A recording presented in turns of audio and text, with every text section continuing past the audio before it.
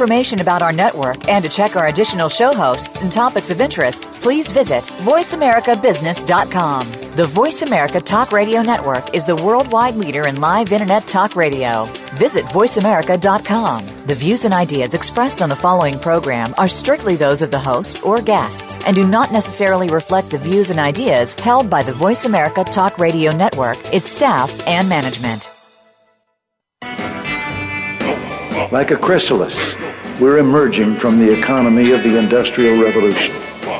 An economy confined to and limited by the Earth's physical resources, into the economy in mind, in which there are no bounds on human imagination, and the freedom to create is the most precious natural resource.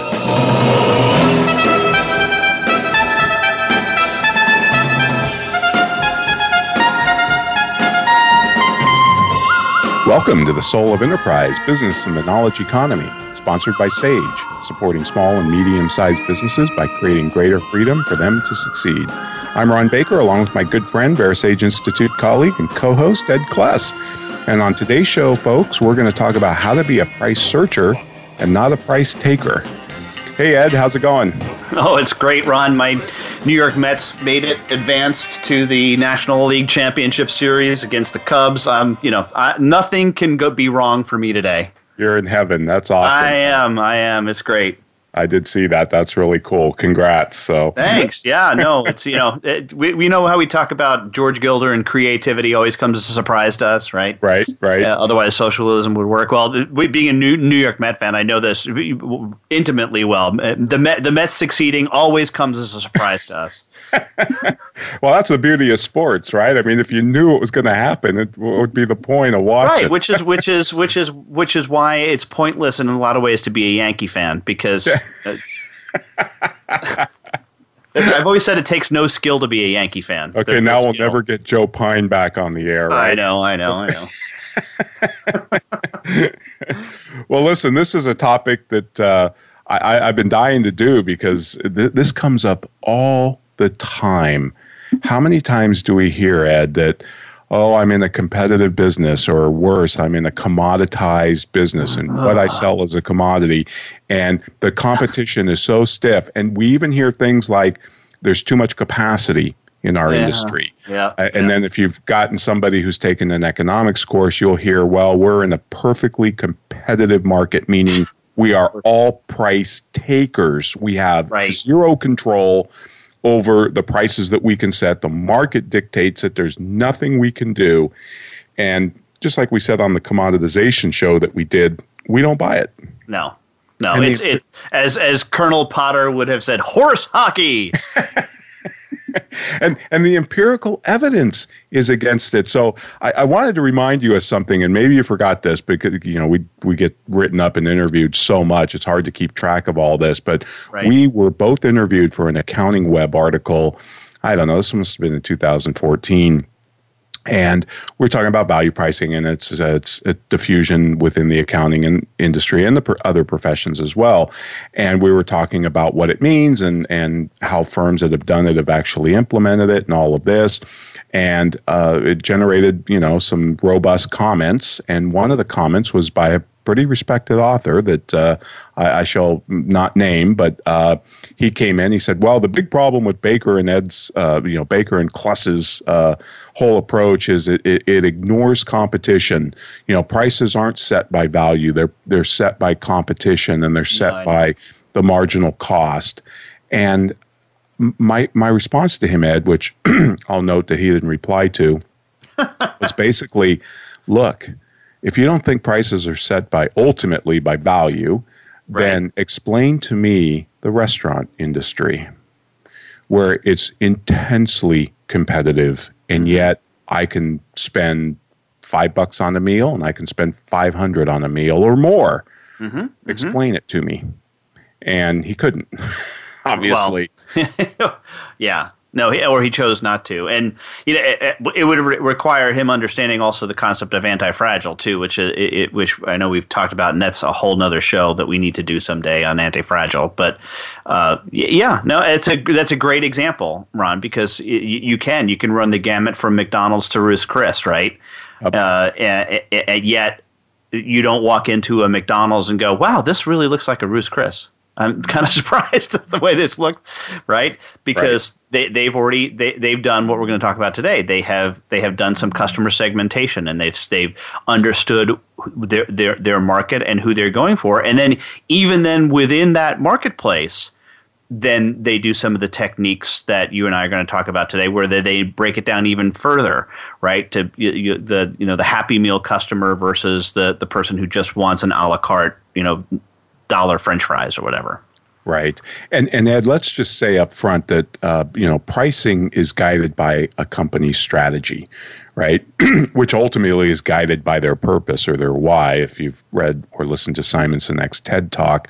But so we're kind of taking your strategy for a given. So if you're trying to be Southwest Airlines, you're going to have different pricing strategy than, say, Singapore Airlines or something like that. So this is driven by your strategy. So strategy needs to be in place first, and your pricing needs to be consistent with that strategy. I just want to make that clear. No, it's a critical point, Ron. I mean, this always goes back to the concept of look left on the 7S curve, which is another show we've got to do. Man, I'm coming up with all these shows that we need to do someday.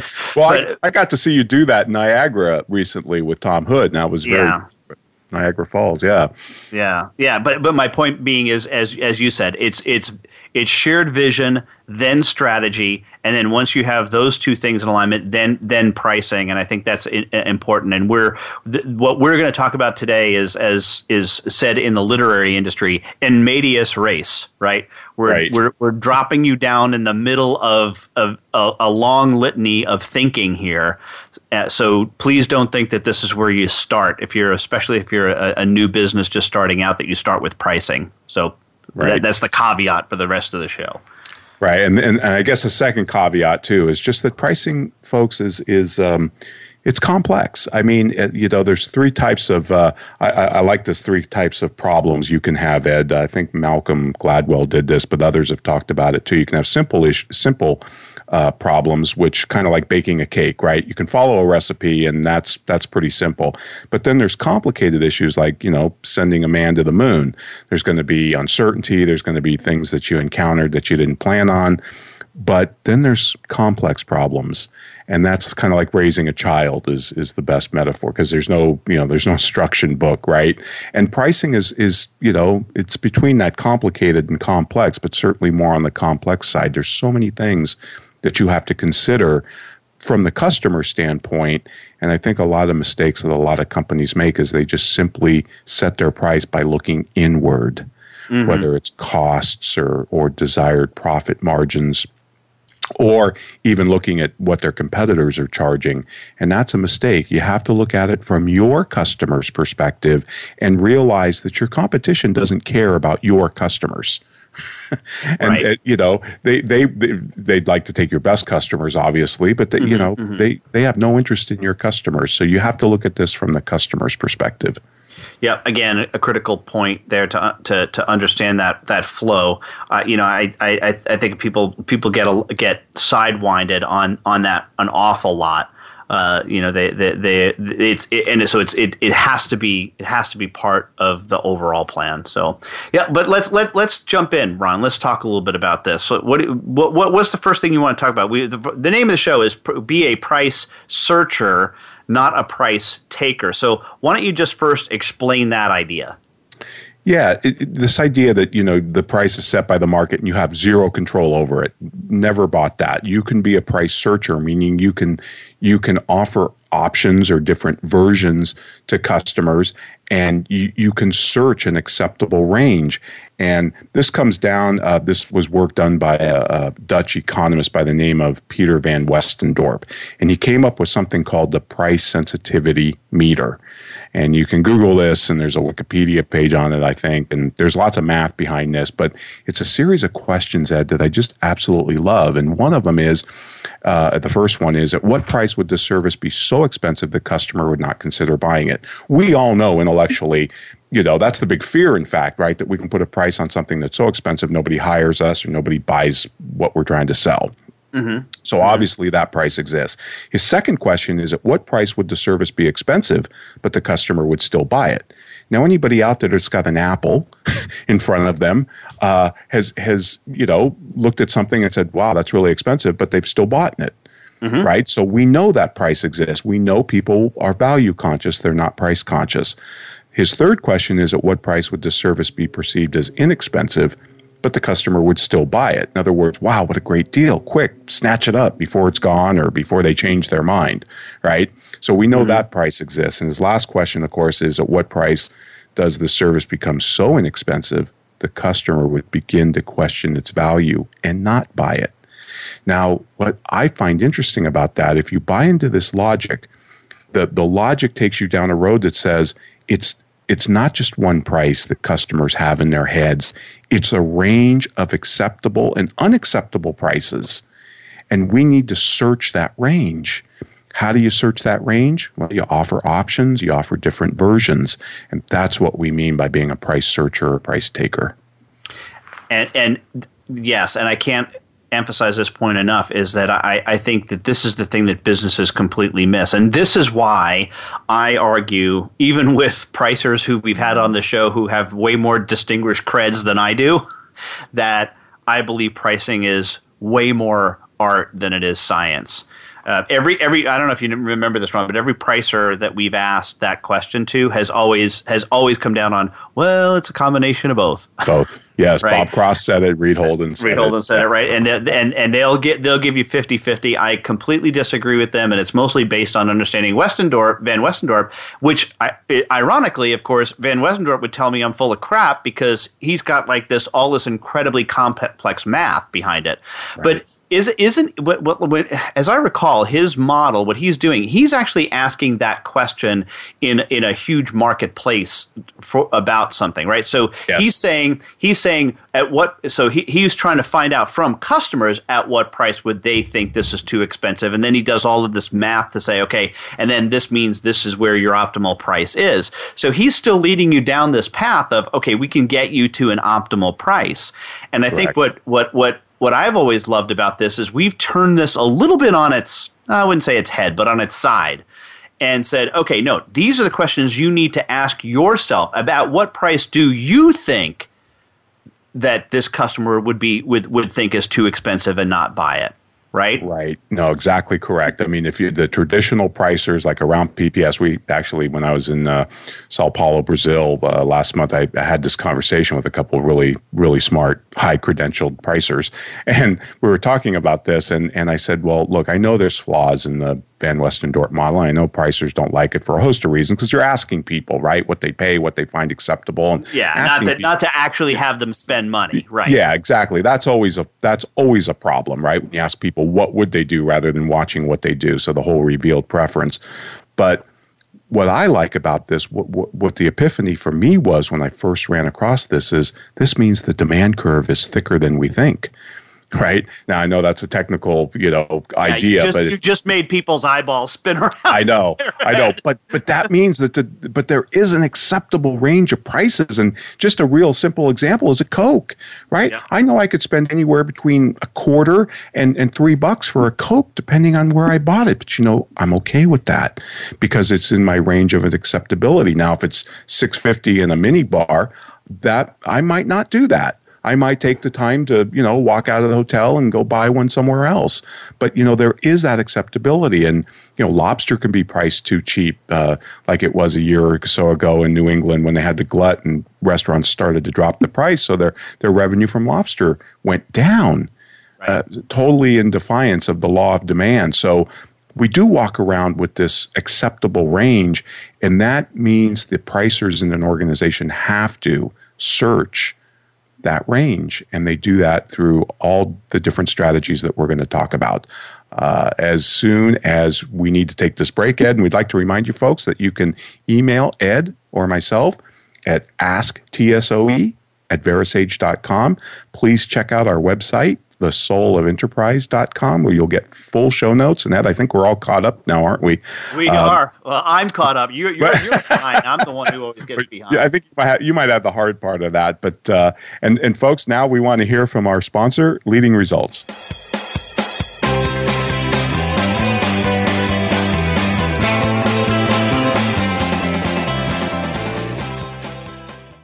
Become our friend on Facebook. Post your thoughts about our shows and network on our timeline. Visit facebook.com/Voice America.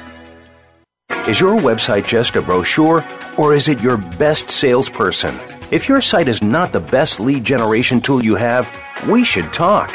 We are Leading Results. We build websites and marketing programs that impact your bottom line. Using HubSpot or WordPress, we'll create a website and supporting marketing program that gets your business found, converts web visitors to leads, and provides clear tracking on what is and is not working. Learn about our team and approach to your success. Visit leadingresults.com/TSOE to find out more. Have you ever read a book that changed your life? I sure have. But have you ever read a book where the foreword changed your life?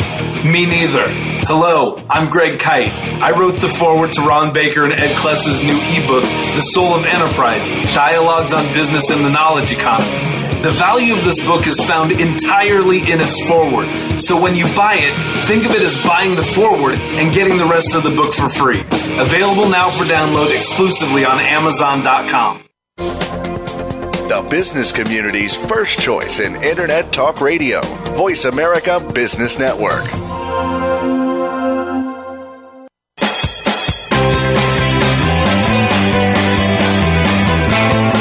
You are tuned into The Soul of Enterprise with Ron Baker and Ed Kless. To find out more about our show, visit us on the web at thesoulofenterprise.com. You can also chat with us on Twitter using hashtag AskTSOE. Now, back to The Soul of Enterprise. And we do monitor hashtag AskTSOE during the show. So if you have a question for us, please go out and hashtag AskTSOE. In fact, we're going to get to some questions that we did get this week, Ron, from some folks later on in the show. Some really good questions that I think you and I both had that we actually didn't have to prep, because some of the times we just are so familiar with this topic that it's all off the cuff. But we got some really tight questions this past week. So thank you, and keep those coming. Also, we'd love for you to review the show on Amazon.com or the book on Amazon.com, and then go to iTunes and like the show out there, and also review. They are gold to us, so we ask you to please do that. So, Ron, we're talking about the Van Westendorp, and I just have to share a couple things. I'm a transplanted New Yorker, and one of the things that I would suggest that is on that last question is too cheap and not buy it. If you ever see all you can eat sushi in Texas for $5,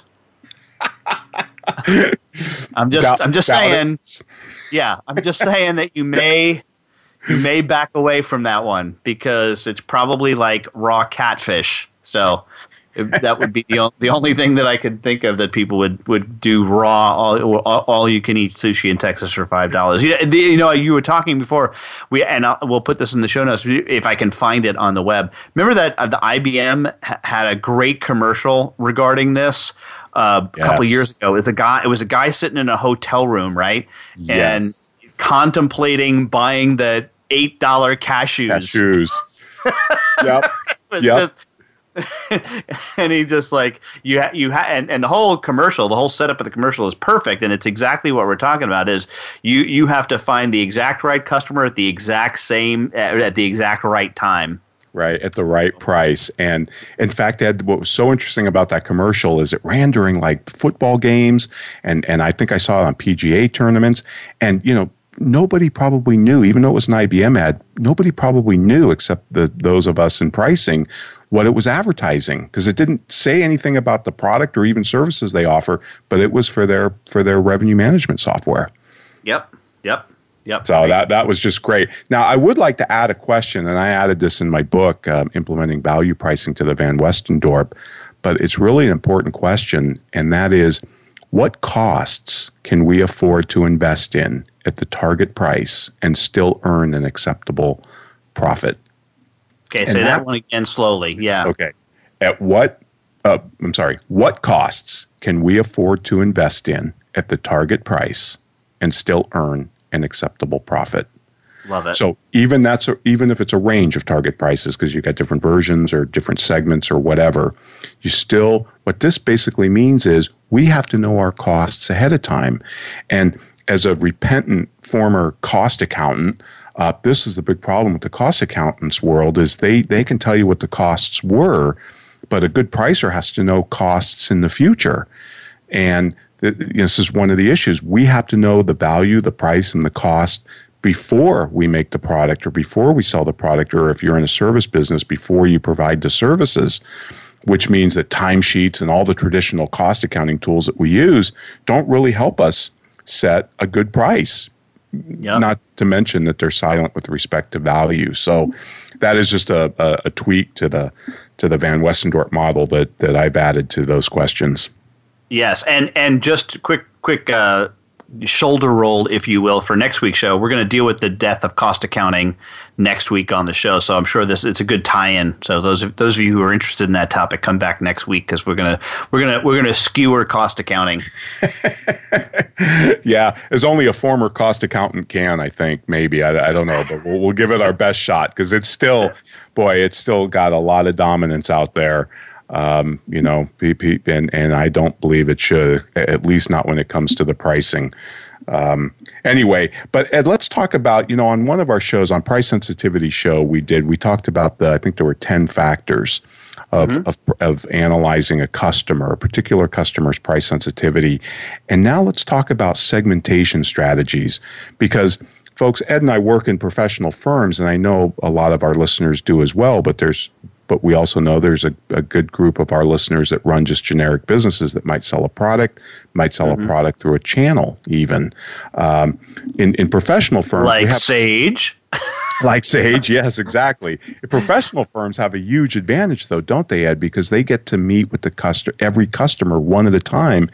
And in effect, you can price one customer at a time. You can price the customer, not the services, based upon their own value proposition and their own assessments of value. And you can't do that if you're selling, iPads by the millions or maybe even software by the how many ever you guys sell, right? No, right. No, this is a really interesting point, Ron, because most of the work that I've done in my career here at Sage has been working with our mid-market partners, and what's exciting to me is I kind of sit at the intersection of that, right? Because Sage, we have to come up with a price that is a list price for the software. I mean, I guess we don't have to. I guess we could do something different. But traditionally, in the marketplace, we've come out with a list price of the software, or as we move to subscription, a published price for that subscription, right? Mm-hmm. Of course, what our partners then do, and in most cases, expertly so, is they then price the implementation piece of it, right? Right. And that's where they are having the one-on-one conversation about value. And it's really kind of cool. And in fact, this is, I'm telling a tale out of school here, but way back when I actually did that for a living, before I started working for Sage. And I'll give you a great story that illustrates this to the T, is I can distinctly remember one deal where we had done a value price or a fixed price, as we would describe it to the customer, and it was nearing the end of the year for the software company that I represented, which was not Sage at the time, and we constructed these expert 3 levels and did the whole thing, which we're going to talk about in a few minutes, and they picked this number, and we just gave them one number, which included both the implementation and the software, right? So that we didn't break it out. We didn't have line by line analysis of everything in there. It was just here's your number, right? And so they accepted I forget which option they picked. It really doesn't matter. But then I went back to my representative from the software company and said, well, and they said to me, well, did you give them the discount that they were offering because it was near the year end? And I'm like, well, no. It's like, well, why didn't you? Because I didn't need to. And what was really odd is that, of course, I made then way more money on the software, and then subsequently. It was crazy because I remember the first time we did this, we're like, well, we actually have to issue these guys a license, an invoice for the software because that's the only way to legally transfer the license, right? Mm-hmm. And I called the customer up and I'm like, well, what do you want on the what do you want on the invoice for the software? What do you want me to put? Because they had already agreed to, some number, let's call it $50,000, right? They had agreed to $50,000. They're like, okay, well, and what they had wanted is they wanted full bust out list price. Sure. Right? So that's what they wanted on the invoice. So they could, because they wanted to be able to take advantage of the full expense of it. And the rep from the software company was like, what? You sold us at full list price at the end of the year? Yes, we did. That's awesome. That's awesome. Yeah. So let's talk about these customer segmentation strategies. Now, this is in the situation where this like Sage was, where you can't have the one-on-one conversation with everybody, and there are 7 of them, right, Ron? Right. And yeah, it's for when you can't have the one-on-one, because we are big believers, folks, if you can, at very low marginal cost, price the customer, not the services. Mm-hmm. But in lieu of that, you can use these 7 customer segmentation strategies to basically segment your customers and either offer them different options or offer them different prices. And the first one, Ed, is buyer identification. So this is specific buyer identification. So seniors get a discount, right? Children get discounts to fly or get into amusement park cheaper, movies, things like that. College students might get a special discount, nonprofits, coupons.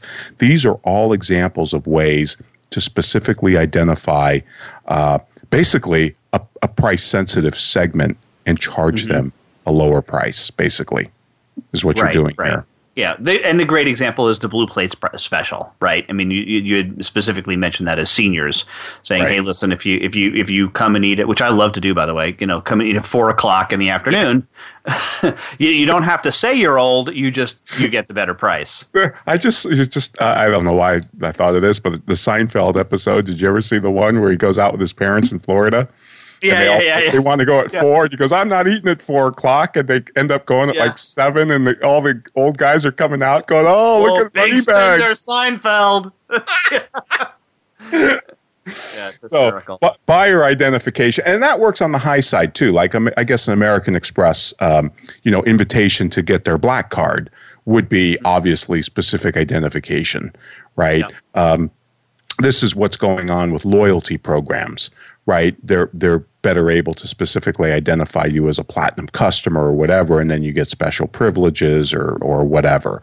So specific buyer identification is a great strategy that you can use. The other one is purchase location. And this is really interesting because, some professionals like doctors and opticians, they may have a practice in, Beverly Hills, but then they might have a practice across town, maybe in a poor neighborhood that charges a totally different scale of prices because it serves a more price-sensitive segment of the market. Yeah, and this is the one that people really don't like. Right. People kind of when they find out about it. This is who is the catalog? The Victoria's Secret catalog that had different prices at different zip codes. Yeah. Yes, and Amazon got hammered for this too, selling DVDs. I think it was in some books to different zip codes at different prices. But this kind of goes back to our price discrimination show. I mean, there's incredible welfare benefits to society from price discrimination. I mean, without price discrimination, without these segmentation strategies, you wouldn't have children's prices, you wouldn't have senior prices, you wouldn't have coupons, you wouldn't have AIDS drugs in poor countries. I mean, the list goes on and on and on. But purchase location, just think about even a Starbucks. A Starbucks in a financial district is going to have different prices than a Starbucks next to a college.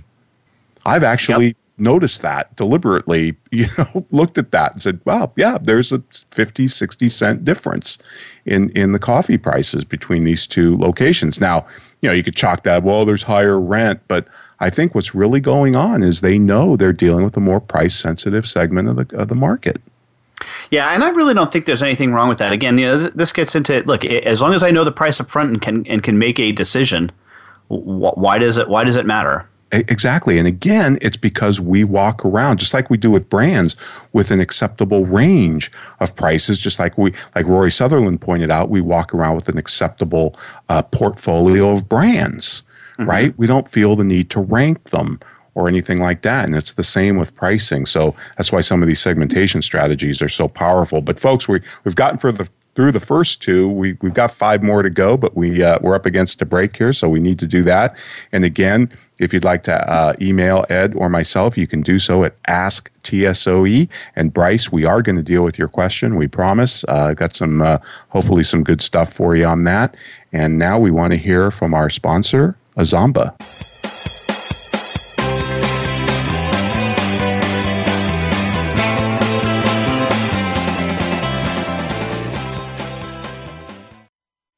We're making it easier to listen to the Voice America Talk Radio Network live wherever you go on iPhone, BlackBerry, or Android. Download it from the Apple iTunes App Store, BlackBerry App World, or Android Market. What if you could close more business with less effort and do it faster? What could your people accomplish if they had their own personal assistant keeping track of meetings and reminding them of follow-ups? What would it mean to have a perfect view of what your team and your prospects and your customers are doing? What if you could run your business from anywhere? You can have it all. Visit www.azamba.com/soul today to find out how. That's Azamba, AZAMBA.com/soul. Have you ever read a book that changed your life? I sure have. But have you ever read a book where the foreword changed your life? Me neither. Hello, I'm Greg Kite. I wrote the foreword to Ron Baker and Ed Kless's new ebook, The Soul of Enterprise, Dialogues on Business and the Knowledge Economy. The value of this book is found entirely in its foreword. So when you buy it, think of it as buying the foreword and getting the rest of the book for free. Available now for download exclusively on Amazon.com. We're always talking business. Talk to an expert. Call now, toll free, 866-472-5790. That's 866-472-5790. Voice America Business Network.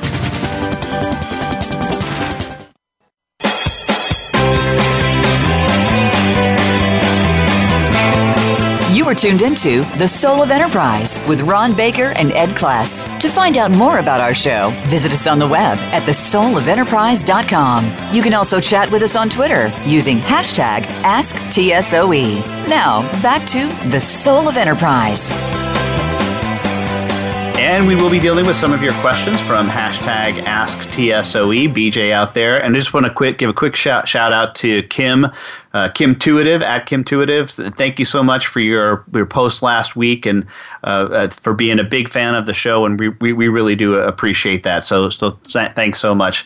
But we'll get to BJ's question, Justin's question, and in just a little bit. But I want to come back here and just finish up on these customer segmentation strategies. We left off with purchase location, and you had given the example of the idea of a the Starbucks. And I wanted to say that, the same thing is also true is like Coca-Cola or beer, right? You will pay dramatically different for a glass of beer or in different places and not give a second thought to it. Now, yes, when you're at the ball game, you may complain about the $8 beer and then you go and get 3. Right. So yep. It's movie theater popcorn, right? You complain about it, but you buy it. Buy it anyway. So all right, and the next one up is time of purchase, right, Ron? So when did you, or it's not even necessarily time of purchase, but when are you going to attend? Like matinees, for example.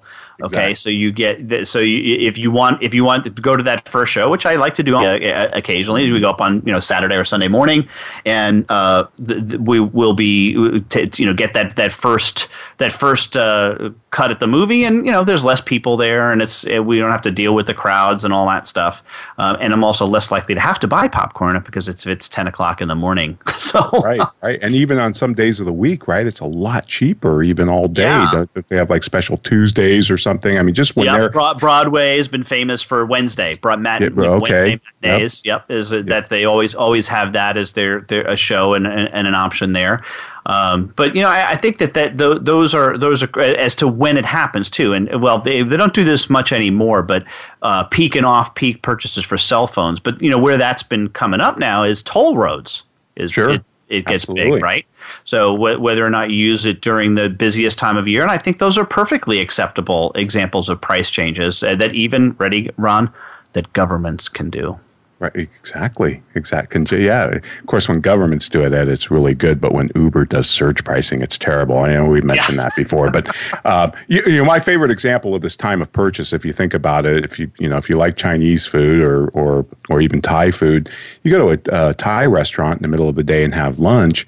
It's one price, but if you come back and order off the dinner menu, it's the same food for the most part. The portions might be a little bit different, but the price is radically different. Because they know lunch, is more price sensitive. You have limited time. Dinner, more casual. You can take your time and you're less price sensitive. Maybe you're out for a special occasion or something. So time of purchase is still really important, even in a 24/7, 365 internet age. And this is true with purchase location too. You would think that would be diminished because we can all buy off the internet. Well, and I just want to add one more to this too, Ron, and because this is huge now is sports teams.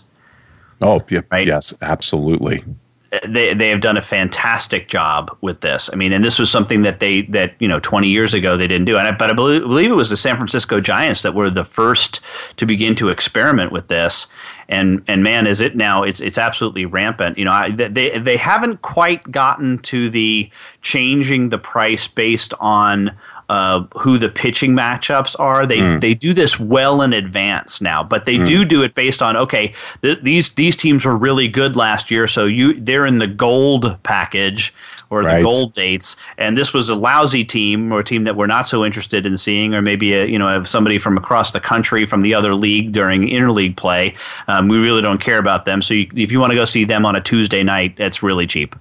Well, Ed, I've often thought, why don't studios do this with movies? I mean, if you're going to see Star Wars or, a Pixar, why doesn't that cost you $20?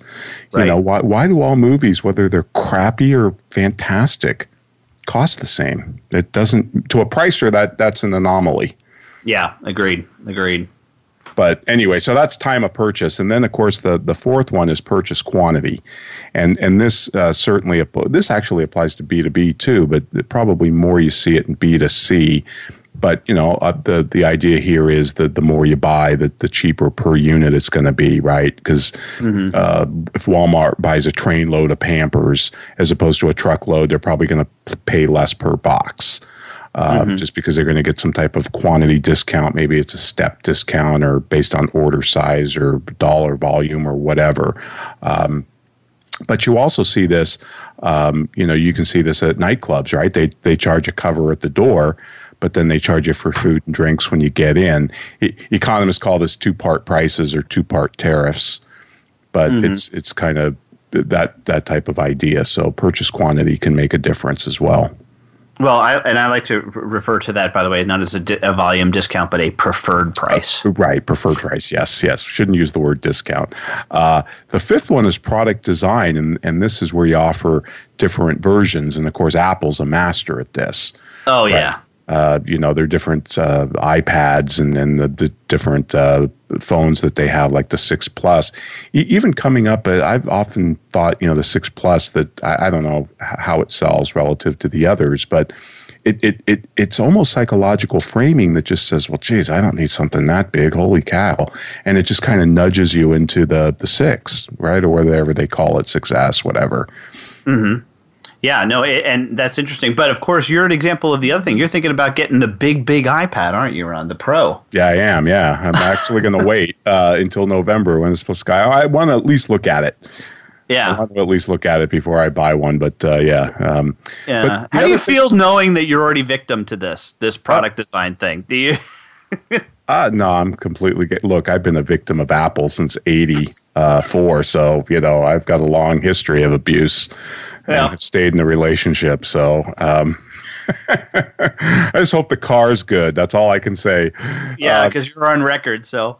But one of the most interesting aspects of this product design strategy is look what GM did, and I'm talking about back in the halcyon days when they were practically half the car market. But they were pretty smart. They had like they said, a car for every purse and pocketbook, right? They moved through your life cycle. You started out with a Chevy, maybe you went to a Pontiac, then a Buick, and then an Olds, and then a Cadillac, and so that's kind of, but when you look at the those cars, Ed, you notice that they're built in the same factory. They use a lot of the same parts. So the cost differences weren't anywhere near the percentage of the price differences between those different versions. Yep. Well, and I think it's still true today. I mean, if you look at the let's call it the high end Honda versus the low end Acura, yes, of many models, they're like almost identical. Yes, absolutely. I'm on my second Acura, and I've had Hondas too. I love them both, but and I gotta believe that even the parts are the same, but you're going to pay more for an Acura part, just like you're going to pay more for a Cadillac part, than the Knowles or whatever. So, to the extent that you can design your products or put out different versions of them, and you see this even with things like shampoo or cereal. You might get certain sizes only at Walmart, say, versus at Target. There might be different sizes or different versions, right? That's one of the ways that they're segmenting different customers and probably charging the Target customers a little bit more than the Walmart customers. Yep. Well, great strategies, all. No. Yep. So, and the sixth one is product bundling, right? So, and we're big believers in bundling. I mean, obviously, a dinner menu, if they offer you a dinner, 4-course, 5-course, whatever. And of course, they even do wine pairings with it now. This is a great way to search how price sensitive somebody is, because, if you're out for a special occasion, you're going to go for the 6-course dinner and you're going to pair it with the wines. Whereas the more price sensitive customer might just order a la carte. And so that's a fantastic strategy.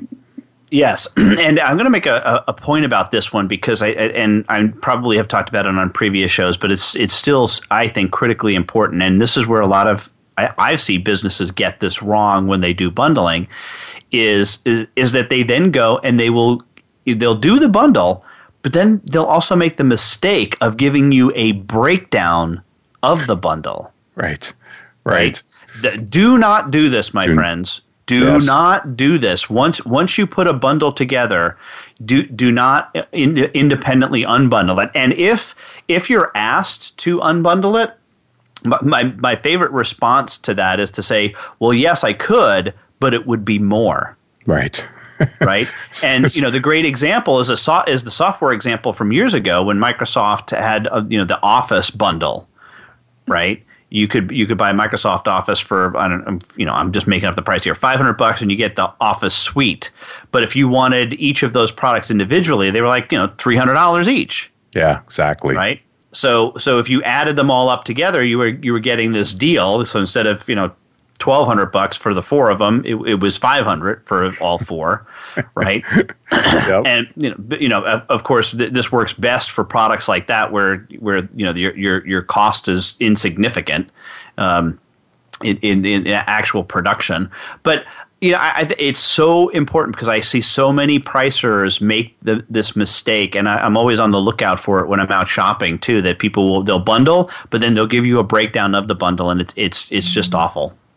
Yeah, I even remember, Ed, looking at a Porsche, their website, or maybe it was Edmunds or wherever where you're interested in buying a Porsche. And Porsche, unlike a lot of other car companies, has this incredible array of options. I mean, pages and pages. And as you add them, it's adding each line item of option. I'm thinking, this is just overwhelming.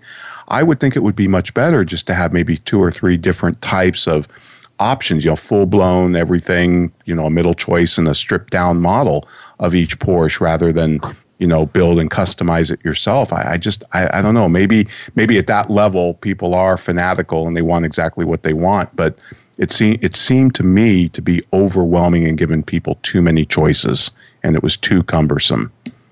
Yeah, no, I completely agree with that. But we're up against our last break already, Ron. We're going to have to deal with the last one after the break, and then we'll deal with everyone's questions. So that's the plan. But we do want to remind you to visit thesoulofenterprise.com, and certainly the iTunes reviews and Amazon reviews, absolutely love them. So please, if you could do that for us in the next week or so, we would sure appreciate it. But right now, we want to hear from my regular every 2 week paycheck, Sage.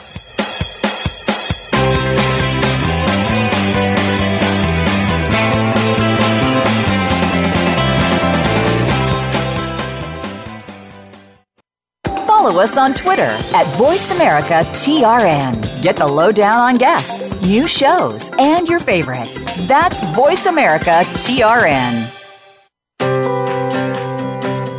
4 new employees, a 20% increase in revenue. Being one of the 9 million women business owners in the U.S. These are your proudest numbers, your landmarks of growth and success. Sage helps you achieve business milestones with cloud and software solutions that lead to deeper financial insights. Believe in your numbers. See what Sage can do for your business. Visit BelieveInYourNumbers.com today. Have you ever read a book that changed your life? I sure have. But have you ever read a book where the foreword changed your life? Me neither. Hello, I'm Greg Kite. I wrote the foreword to Ron Baker and Ed Kless's new ebook, The Soul of Enterprise, Dialogues on Business and the Knowledge Economy. The value of this book is found entirely in its foreword. So when you buy it, think of it as buying the foreword and getting the rest of the book for free. Available now for download exclusively on Amazon.com. The business community's first choice in Internet Talk Radio. Voice America Business Network.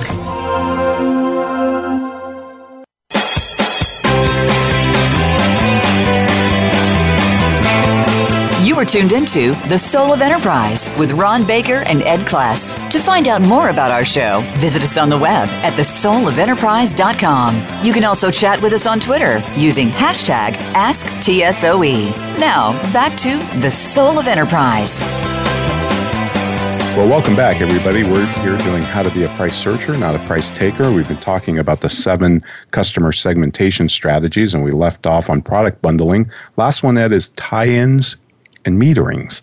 And this is there's classic examples here. Some a little bit dated, but one of my favorite was always the punch cards that IBM sold, and you know, the computers right back when there was punch cards. And this was a classic price discrimination example because obviously people that buy more punch cards are using the computer more and it's more valuable to them. So it's a way to keep the price of the computer low enough for the people who just have minimal computational needs and then charge a heavier price to the heavy users. And it's the same with toner cartridges and laser printers, isn't it? Yep, and that's a big one right now. I mean, in a lot of cases, you know, I've heard people say this to me. Well, I just buy new printers. Every time. Yes. It's just cheaper to buy new printers. So you know, I just buy new the cartridge. There's half the price right there. Yeah, I mean, some of them are ridiculous, and look, that's something they get rated on too. Is that you have to say, well, you know, how big are the ink cartridges? Because some of the cheapest printers have the smallest cartridges, so you do have to be on the lookout for that.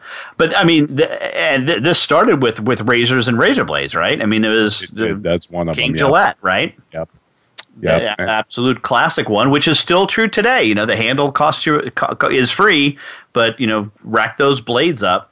Right. And there's a lot of antitrust around this issue. But folks, those are the 7 segmentation strategies, and they work really well if you're selling to lots of customers, or even if you're selling through a channel. There's different ways to segment those customers and charge them different prices, and it's the next best thing to pricing the customer. So Ed, I know, and we will post these fully on the show notes with examples and all of that. But Ed, you've got some questions that we got on Twitter. I know one's from BJ, isn't it? Yep, from our friend BJ, who's been doing some great work on his vocal coaching. Absolutely fascinating. And we had a chat earlier. I think it was today or no, yesterday. And he's originally from the same area I'm from, so we're able to bond on that. Yeah, but so the deal is he wants to know about charging half up front and then half on completion. And is the value any different than if you have charged for something straight all up front? So what are your thoughts on that, Ron? Well, you know, payment terms are one way you can come up with different options, right? So the cheaper option should come with full price paid up front, maybe prepaid, like they do with hotels. When you get the best rate, you have to prepay it, and it's non-cancelable, right? Whereas if they buy the middle or the top, maybe you do give them, you know, half up front, half when done, something like that, some type of payment terms. Because I think the important point here is he's got to remember that payment terms are pricing. Payment terms are pricing, period. Yep. Pricers have to deal with payment terms, so it's really important. And you can experiment with this and use it to create your different options, different versions of your offerings. Yeah, and it's a great one to do because it really is very easy to think through. Of course, I think the big thing is don't back your way into it. Don't give the quote discount for better prices. Come up with the price and then charge more for the payment terms. And right. I think that's one quick way to really increase your from a profitability standpoint is to think about it that way, right? So it's increase for the use of the payment terms. And this is what's the example you always use around mortgages, right? Fixed versus variable rate. Right. So. Or leasing, right? Leasing a car versus buy. Yep. So, Ed, the interesting question we got was from Bryce, who I believe is a practicing CPA. And Bryce, you said that you've got many HVAC and plumbing companies as customers, and most of them do not do hourly pricing or billing. Instead, they charge a diagnostic fee to come out, assess your problem, and then they give the customer a flat price for fixing that problem that the customer has to agree to up front and sign off on. But what his question is, Ed, is there's questions about fairness that come up. And what's happening, and I think he gave us a copy of a Yelp review or maybe Angie's List, and it was a customer who's really upset with this one, I guess it was a plumber, who came out and it only took him 2.5 hours to do a job. And the customer went online, looked up the parts he used, found out the parts cost $35. So he was able to compute that was $600 an hour in labor. Right. And he thought that was a ripoff. And he gave him a 1-star review, and he just really raked him over the coals. And so Bryce's questions are, what are your thoughts on this? How would you go about responding to these complaints? How would you educate the customer ahead of time to avoid these complaints? And would you change how these companies are pricing? No, I wouldn't change so much how they're pricing. I would change how they set the expectation. And hat tip to our colleague Dan Morris, who sent me to a website, and Bryce, we will publish this, Waters Plumbing. It's in where Dan owns his mountain home. And they have a page on their website called Flat Rate Pricing. And Ed, I know I sent this to you. You probably read this too. But they say right up front, no matter how long it takes, the price will be what you were told up front. The job will be done with quality and concern to completion. And they say a little bit later on, a big problem with time and materials billing is that there are some technicians who work fast and some who work slow. You should not be penalized because the luck of the draw won you a technician who works slow. And so they're kind of setting up the expectation. But my other thought on this, Ed, and I wanted to get your take on this, there's all sorts of apocryphal stories about Picasso, drawing the sketch in a minute and telling the lady it's $1,000. But let me give you an apocryphal story, Bryce, that might help here. I think this is apocryphal, but it still illustrates the point really well. A guy's got a Cadillac. It's got a major problem. He's taken it to 14 dealers. None of them can fix it. The last dealer tells him, look, there's probably only one guy in the world who can fix this. He was a mechanic here for 40 years.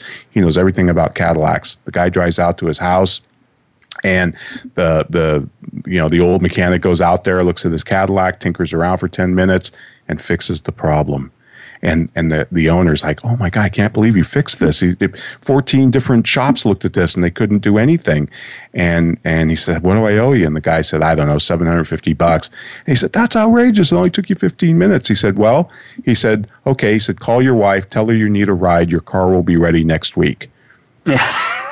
So how about, Bryce, if after they come out and do the diagnostic, they give the customer options? We'll fix it now at this price, or we'll fix it in 2 days or 1 day or a week, depending on, what the state of an emergency is, at X minus Y price. And maybe you give them 2 different options on top of fixing it here and now, or I'll fix it in a day, or I'll fix it in 5 days, or whatever. And as they have to wait longer, the price goes down. I don't think people will have a problem with that.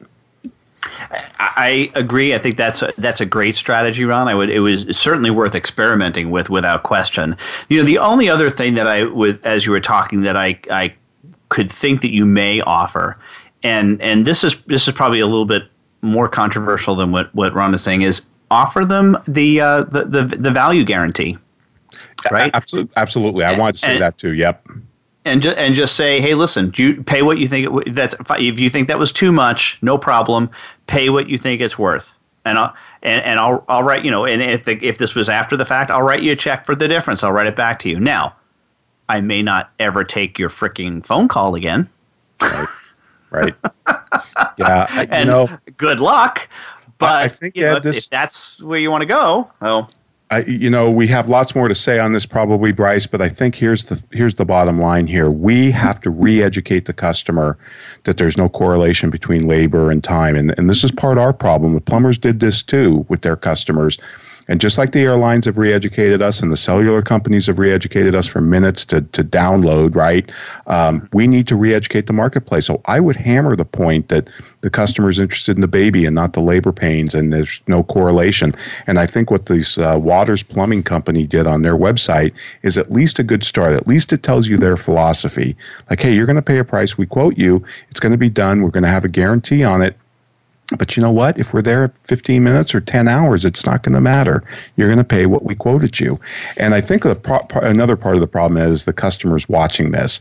Whereas when you get your taxes done, or your lawyer or your mechanic, you can't sit there with a clock over them because you're usually somewhere else, right? As they do the work. So there's more of a black box effect.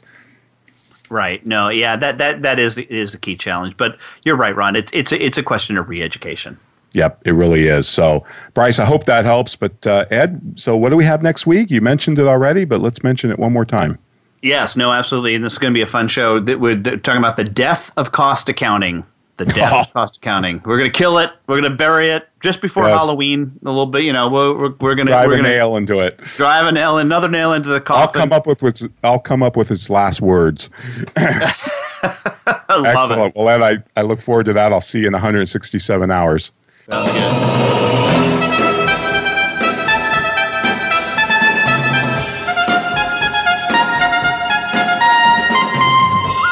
This has been The Soul of Enterprise, Business and the Knowledge Economy, sponsored by Sage, supporting small and medium-sized businesses by creating greater freedom for them to succeed. Join us next week, folks, on Friday at 4 p.m. Eastern, 1 p.m. Pacific. We'll be doing the death of cost accounting. In the meantime, please visit us at thesoulofenterprise.com for more information on the show, our books, and show notes. And please feel free to contact Ed or myself at asktsoe@verasage.com. Thanks for listening, folks. Have a great weekend. We'll see you next week.